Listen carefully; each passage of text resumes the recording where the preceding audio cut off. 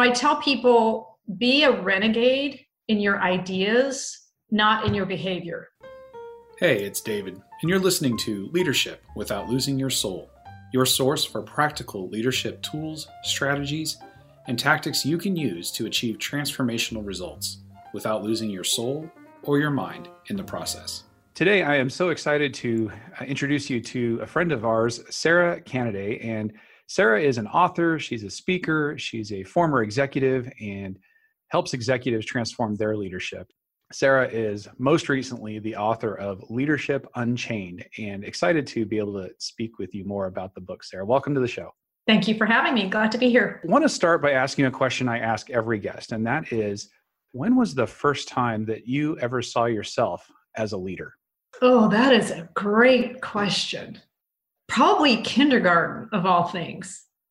Much to my mother's surprise, I loved to be in charge of cleaning up while at school, when it was, time to clean up if we had a snack or time to clean up toys or whatever it was. I have a little tiny recollection, but I was told for years by my mother and the kindergarten teacher that I always took charge of that process, and I loved it. I loved trying to organize and process improve the way we tidied up. So that's probably when it started. It probably went from there. I mean, that indicates a little bit of control freak, which that's not the most altruistic part of being a leader, but it is the truth. There was something about liking process improvement and being in charge of that. As the years evolved and I evolved as a person, I think it shifted from this idea of having my voice heard or having a larger say maybe in a matter. It became completely different, and it became more about helping others shift sort of how they view themselves and helping them shift how others view them in terms of their potential. So you started early. It started early. Very early. That's great. Well, it's interesting how many leaders you talk to who have some pretty early recollections. Everybody finds it at a different moment, but kindergarten, that's fantastic. That's pretty young. And I love the way that it has evolved for you as well, that the satisfaction that you find, the joy you find. What brings you the most joy now in terms of leadership and helping develop leaders? I think it's helping leaders discover that they don't necessarily have to align themselves with a particular brand of leadership. Rather, they can look at what they bring to the table and see how they can do more of it. So how do they come to the role as themselves, but only better, not necessarily different? So helping somebody find that best version of themselves. Yeah, because I think so many leaders are struggling to fit a particular mold or to do what they think they're supposed to be doing. And it feels like an uphill battle. And so the minute they discover that they really can come to the role as themselves, but just, try to leverage what they have, I think it's a freeing aspect for them. So let's talk about that struggle a little bit. The name of the show is Leadership Without Losing Your Soul. What does losing your soul mean? What does it look like? When do you see it happen? Well, the first thing that comes to my mind is years ago, we used to say something like he or she is a suit sellout, right? The people who are willing to forego their values, look past certain things, or morph who they are to win the game of business. That just feels, that just makes you want to take a shower, right? I mean, that just doesn't feel authentic. It doesn't feel like it has integrity. Mm-hmm.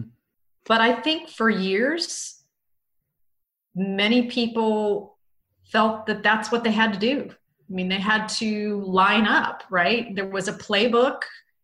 You didn't write the rules, I didn't write the rules, but in some ways we all played by them. And don't get me wrong, I actually believe in some of those rules. I mean, I believe that when you sign on to be a leader in a big company or a small company, there's going to be a playbook and there's going to be some infrastructure. And so you do have to play the part or play the role in terms of how it's outlined for that culture or organization. Mm-hmm. I don't think you have to lose your soul completely in it. Mm-hmm. But, I tell people, be a renegade in your ideas, not in your behavior. That's good. I think what happens is somewhere along the line, we blurred this idea of being authentic with being able to be completely yourself, warts and all, meaning, unbecoming behaviors and all. And that's not what we mean. I found myself speaking on both sides of that coin, right? If you signed up and if you want to enter the game of corporate business or small business, there is going to be a part of you that has to adhere to certain protocol. If you really don't want to, and that is just completely counter to who you are, then go be an entrepreneur, go be a solopreneur, go do your own thing. Or find an organization that aligns with the way that That's right. Right. Every organization has its culture, its methodology, its approach, its service. It's what makes it them and different from another group. So if you're not going to help leverage and advance that, you're on the wrong team. Exactly. Okay. I love that statement. Be a renegade in your ideas, but not your behavior. Yes. So, well, that gets us a little bit into Leadership Unchained, which, is, as I'm going through the book, I mean, you make some fairly controversial statements. I love it. That I'd love for you to expand on a little bit. You challenge leaders to defy conventional wisdom. And so let's just start there. What motivated you to approach your next book, Leadership Unchained, that way? Well, it's interesting because the way it started was me reflecting on what I did when I was a leader and what I wish I had done differently. And I actually wrote several blog posts about, wow, now that I'm working with leaders inside and outside of organizations, and I see what they're challenged with and what they're doing, I'm humbled by a lot of what I see, impressed. And I think back to, wow, I wish I had done more of that or less of this type of thing. But then as I begin to really process what I was seeing and hearing, I cut myself a little bit of a break because I began to realize that part of the reason I didn't do things differently is that the landscape was so different when I was leading, right? I've been out of corporate for 15 years. And even in the past 5 to 3 years, the landscape is completely different. So then I begin to write about new territory, new maps. We need new ways of traversing this new territory. Mm-hmm. And so this isn't the classic case of a personal, what got you here won't get you there. This is a case of saying what science, what behavioral scientists and professionals told us about leadership, the things we knew to be true for years, is now being called into question because the landscape is so different. So that's why I took classic leadership principles and I sort of turned them on their head. Fundamentally, the environment has changed. We've got to change how we're doing things. A new brand of leadership. So, well, let's talk about that. What is, when we're talking about defying conventional wisdom, what is, from your perspective, the worst or most damaging conventional leadership wisdom? I think the one is probably from the first chapter, and that's because it has a lot of tentacles. And that is our bias for action. At first blush, that may sound like, what? Stop our bias for action? I mean, I was rewarded for it. I was conditioned to be a get-her-done leader. But what I'm seeing is we're trying to meet this always-on, work harder world by staying more tethered to our smartphones and desks and working longer hours. And it's not working. Well, it is. You're right. There's still conventional wisdom around that. Absolutely. The fail fast and move fast and break things, and all of those kinds of ethos that we've encountered. We've seen some of the damage it's done. So that's right. If that bias for action is not serving us, what's the antidote? What is your prescription?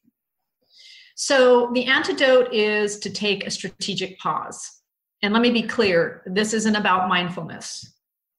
I'm a believer in mindfulness. I'm not knocking it, but that's not my intent here. When I talk about taking a strategic pause, I'm literally talking about making an unbreakable appointment with yourself every week, whether it's once a week, once a day, at the end of the day. And that is so that you can catch up with the fire hose of data you've been consuming, right? We run around attending meetings. We're hearing things in meetings. We read reports. We are inundated with data. We keep pace by reading industry journals and watching the news and the media. We can't begin to either separate the wheat from the chaff or make connections in whatever we're consuming, especially connections we may not have ever considered before. And we can't reflect in how we approach something if we don't take that time to pause and let all of that percolate, marinate, and make meaning of it. The bias for action is alive and well. We tend to, we go to a meeting and we hear great ideas, or we come up with a great idea, and then we leave the meeting and, well, the rubber band effect of routine hits us in the face. Put out fires, go to the next meeting, and that idea is gone. There was no where to sort of, contemplate it, think about it. It's gone. Yeah, a bias for action, and I'm not submitting that we throw it out altogether, right? It still serves. Absolutely, it still serves us. I'm saying we need to balance it and or know when it's the right time to take a strategic pause. And I see this with individual leaders, but I see it with companies. Mm. The entire culture is running around, and they all pursue things at this pace and this bias for action. They'll put together an initiative and they don't take the time to pivot, to reconvene and see, is it working? Are we headed in the right direction? Do we need a course correct? So it has lots of tentacles. Boy, I see why you say it has so many tentacles. You're talking about not just at the individual level, there's the team level, the department, right, and the whole organization. So right, let's bring that down to the level of the individual leader. One of the things that I love to provide our listeners are really practical ways to apply what they're learning and to do something this week that's going to help them to be more effective. So when you talk about the strategic pause, let's take a frontline leader, a mid-level manager. I was just talking with a guy last week who was showing me his calendar, and he has got not just back-to-back meetings, but any given meeting, there are 2 or 3 simultaneous meetings that he's been asked to attend. And obviously there's no way he can do that.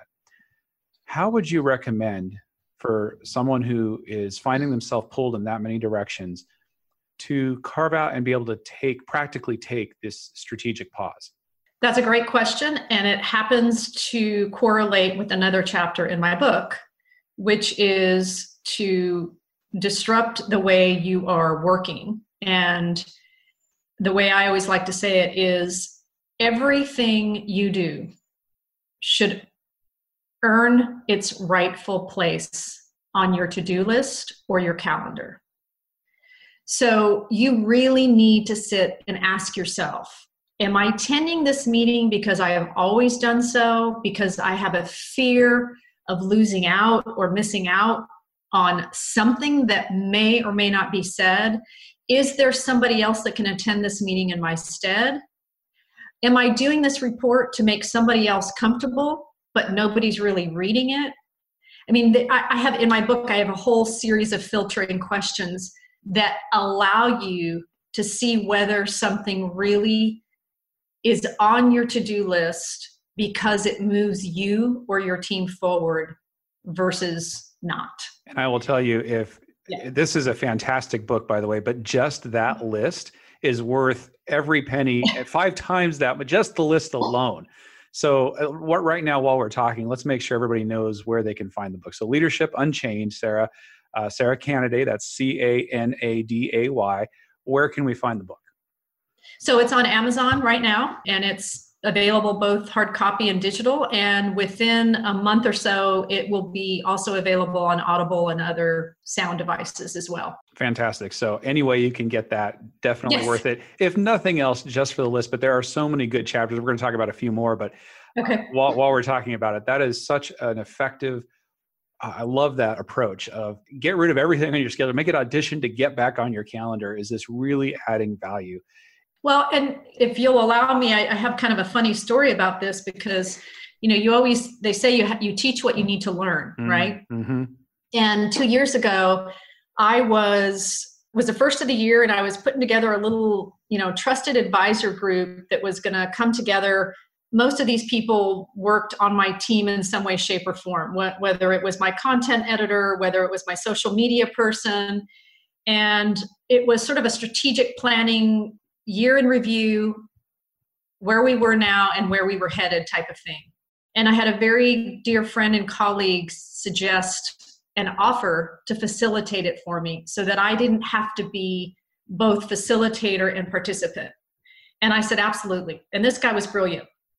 I came with data about the year in review, and he very thoughtfully put up a pie chart of my delivery methods. And I talked about the percentages in each delivery method, where I wanted to grow, where I wanted to shrink in all of my business models, and proceeded to move on. And he interrupted me and he said, okay, well, we have a very important question for you. As I'm rambling on and on, going to the next thing, the bias for action, he said, what will you have to stop doing in order to grow in this one particular area? And it stopped me in my tracks. I never pursued a plan with what I needed to stop doing as much as what I needed to do, right? Because we're just wired that way. And it was brilliant because it ended up being one of the most valuable questions that moved me into that year. Right. There's just, we could talk about this all year. I mean, it's such an important principle.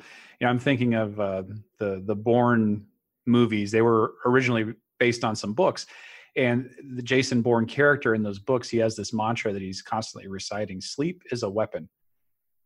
And I love that principle. That in the reflection here is the strategic pause is not a weakness. There's nothing wrong with you in that you need to pause in order to absorb all of this data and make meaning of it and think strategically about what you're doing. It's a strength. So as we're thinking about this, I'm thinking again of some of our more junior leaders, or maybe somebody who's newer to leadership, and they're thinking, I get the idea, but there is no way I could do this. I'm going to get in trouble if I try to carve out an hour and say, don't talk to me. Right. Any advice for somebody who's feeling that kind of conflict? Yes, and it may sound counterintuitive because I'm purporting that we need to stop trying to do more to keep pace with the always on, push harder world. But I would suggest, this is something I did when I was in corporate. I hate suggesting that people work more hours, but if it takes you saying on a Sunday before you head into work that week, or a Friday morning before you drive into work, to stop at a coffee shop and just reflect and look at your notes from the week, look at your calendar, look at what you've read or consumed, look and try to, again, just let it percolate, see if you can make some connections with everything you've consumed for the week. Maybe it's not an hour, maybe it's 30 minutes, but if it has to be outside of your typical work hours, I believe strongly that the investment will be worth your time, because I think you'll go into the week feeling that you are that your work is more manageable and, frankly, more meaningful. Well, let's move to a couple more controversial recommendations that you make. And one of those that I loved was ditch dependence on hard data. And that sounds pretty counterintuitive, particularly in our evidence-based, data-driven day and age. So talk to us about, how do you ditch dependence on hard data? What does that mean, and what should we be doing instead? Yeah, data is sexy, and people love it. And the more they get, the more they want, right? But I really think that I've seen either individual leaders or companies make dangerous decisions because they're over relying on the data. They either aren't seeing it in a larger context, there's a lot of noise around the data, or worse and probably more prominent is they aren't looking at not what I call, I can't take credit for it, but what's called soft intelligence, or some behavioral scientists call it thick data, right? So those are the things the nuances that we don't know about that surround the data. So a lot of times when we do customer assessments, customer surveys, we get a number, right? But we don't know why they gave us the number they gave us. Or frankly, what people have discovered is that customers will say that they will use your product or service in a certain way, but when they actually use it, they don't use it the way they said they would. And the only way to know that is to observe customers in their natural habitat. So I'm saying, don't ditch it altogether, but I'm saying in most cases, we need more of a balance. So we need to get up behind our desks. We need to go out and we need to seek out more soft intelligence. And, in the book, I talk about my early years at a big company. And I was on the sales floor taking incoming calls for property and casualty insurance. And I'll never forget, they brought in what they called a time and motion expert, right? And I think it was probably, I'm dating myself, but it may have been from one of the top 8 consulting firms. They were known to kind of come in and do this kind of report. This gentleman sat with me, observed me toggle between all kinds of databases and platforms, saw me throughout the day dealing with multiple customers, took copious notes, and he and his colleagues who were sitting with others probably wrote some massive report and gave it to the executives for probably a very handsome fee. And what struck me is I don't think he ever asked my opinion about what I was doing, why I was doing it, and what might help me do my job more effectively. And, granted, he had his time clock on, hence the time and motion study. And he was, amassing with his colleagues lots of data on timing and processes, but he missed out on a critical element, which is the people who actually do the job and their input. So there was some useful data that he could get, but how much better could it have been if it was informed with your perspective on here's what I'm trying to do, here's why I'm doing it the way I'm doing it, and here are my thoughts about how it could be improved. Yeah. So those sound like fantastic questions that any leader can be regularly asking their people, and whether you're doing management by walking around or on site in any capacity. What are you doing? Why are you doing it? And how can we make it easier or help you to be more effective? Right. And I call them data filtering questions. And just like the to-do filter, I have a list of questions in that chapter as well that leaders, anybody, data scientists, anybody could go through and say, am I accepting this data because it's routine? Do I trust the field research? I mean, there's just several questions that you can go through to help you get at whether or not you've looked at both sides, both the hard intelligence and the soft intelligence. So practically, everybody in work, you're gathering data and you're always passing numbers to somebody. Right. Is there a best practice? I know we're going to talk about best practices in just a moment, but is there a healthy practice around how to enhance the data that you're passing on to others?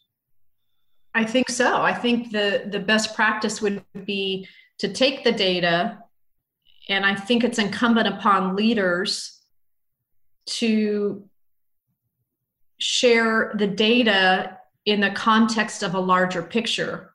That's A. Make sure that the entire picture is being presented, right? Because out of context, you can do a lot of things with data. But more importantly, I think as a leader, your opinion about the implications of the data, or what you might do with the data, what you might suggest the data is pointing to, what you've seen in the past based on your experience in an industry. All those things matter.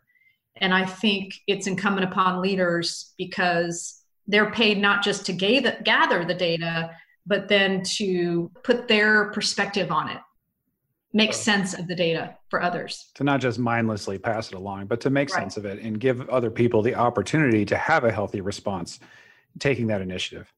Right.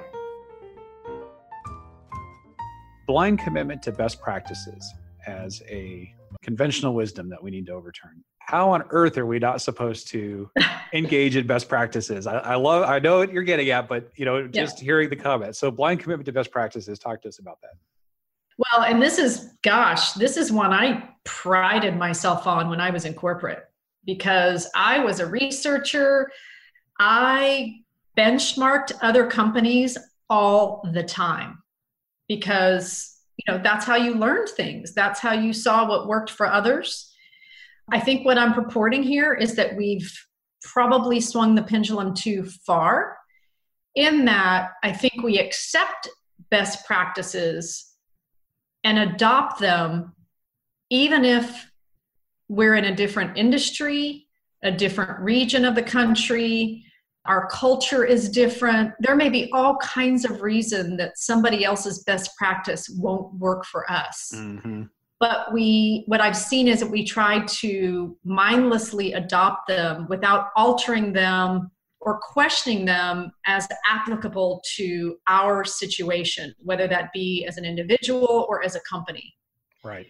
And so that's one aspect of it. And I also think that because things are evolving so quickly, best practices become outdated very quickly, but we don't question them routinely like we should, right? So that's a second reason. But the third reason, I think probably the most important, is this idea of, revolutionary innovations. And those are the companies that are zigging while everybody else is zagging.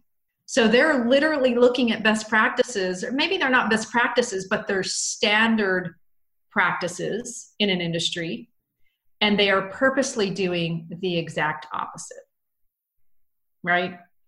So in my book, I give the example of Capital One, the Capital One cafes. And for how many years have we heard that banks, they got on the bandwagon? They now know that consumers are not going to brick and mortar banks. They're just not. Mm-hmm. Everything has to be digital. I mean, I can deposit my check on my phone. It's a beautiful thing, right? Is. We love it. And yet Capital One has decided to open these Capital One cafes, coffee shop-like venues where you can go in, work remotely, purchase your coffee, your goodies, and on site is a Capital One or more representative, just in case it moves you to discuss banking or to ask a question. There are some banking transaction options on site as well, but that was not the thrust of it, right? And so people are saying this is ludicrous. I think it's going to be too soon to tell, but literally right before I published the book, I went back and did research, and they're opening more of these. There were test markets, and they've now growing the number of Capital One cafes, which tells me it must be working to some degree. Getting some positive reception. Yes. So that's just one example. And who doesn't like coffee? Right. So it's not that we're not engaging in best practices or healthy practice. It's right. We're recognizing that a best practice exists in a particular circumstance, in a particular environment, and it's the best at that moment and in that time and in those circumstances. And we need to be regularly examining, have circumstances changed? Is something different that requires something different from us? Right. So Sarah, everything that you're sharing, there is this thread of thinking critically about what you're doing. And from creating the space to do it with the strategic pause to dishing the dependence on hard data. That's what does this data really mean? What is creating some meaning around it? If we think about it, how is it gathered? what's the purpose, all of the surrounding enhancing of meaning. And then finally, this idea of examining our best practices. All of it requires critical thinking and reflecting about what we're actually doing.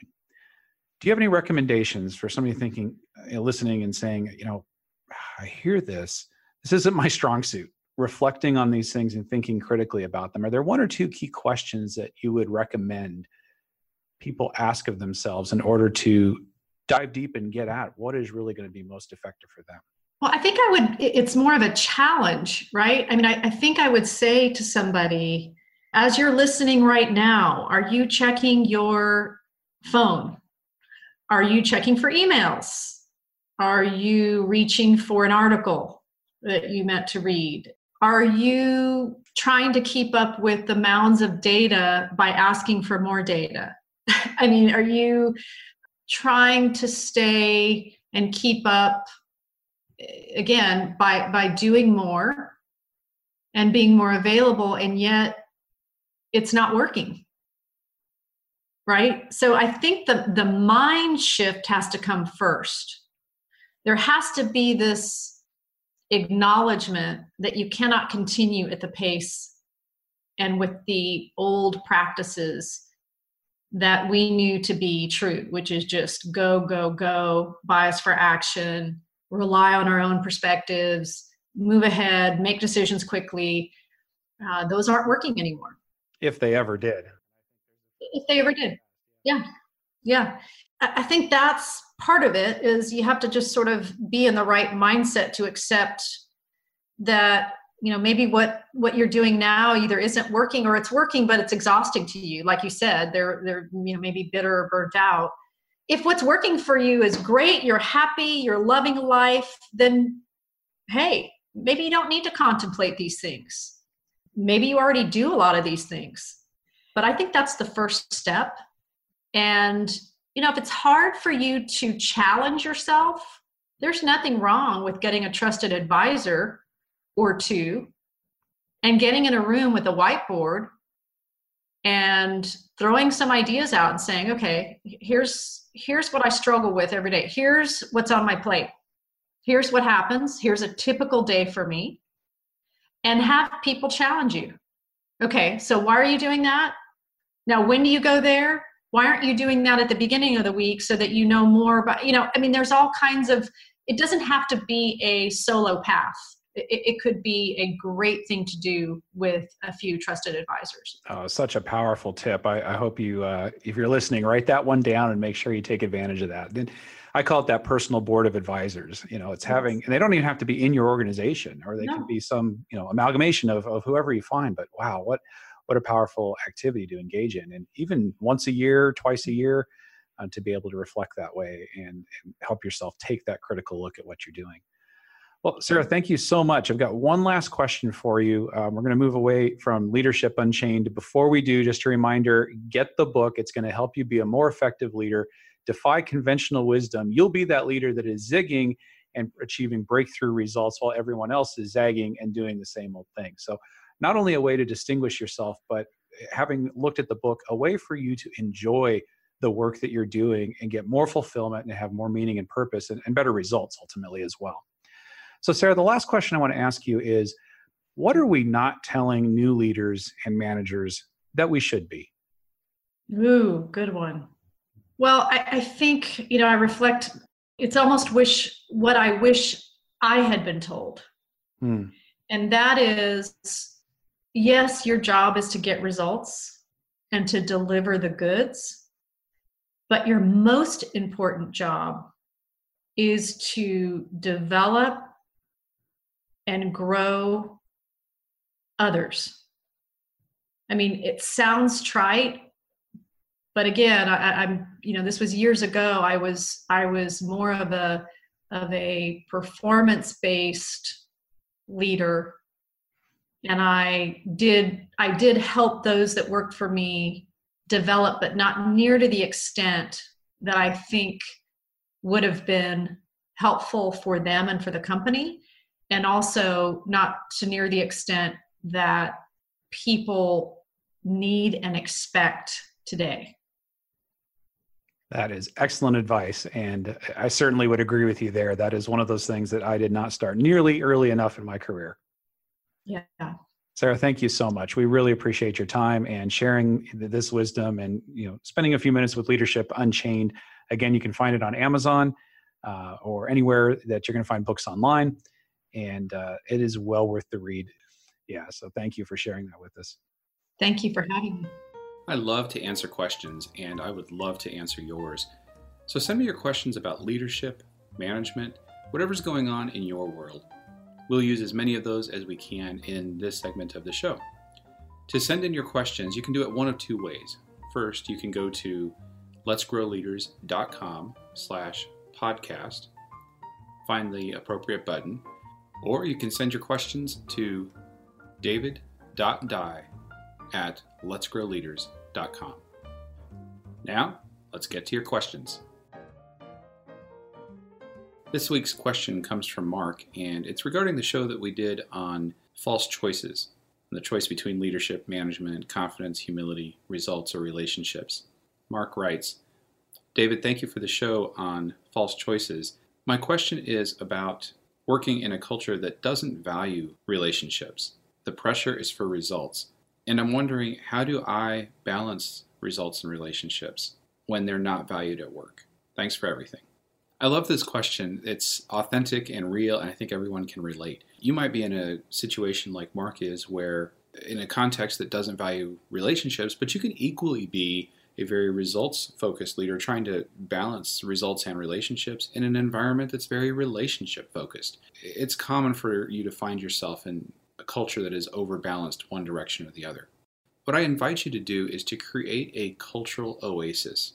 That is, no one tells you how you're going to interact with your people. That's a choice you get to make.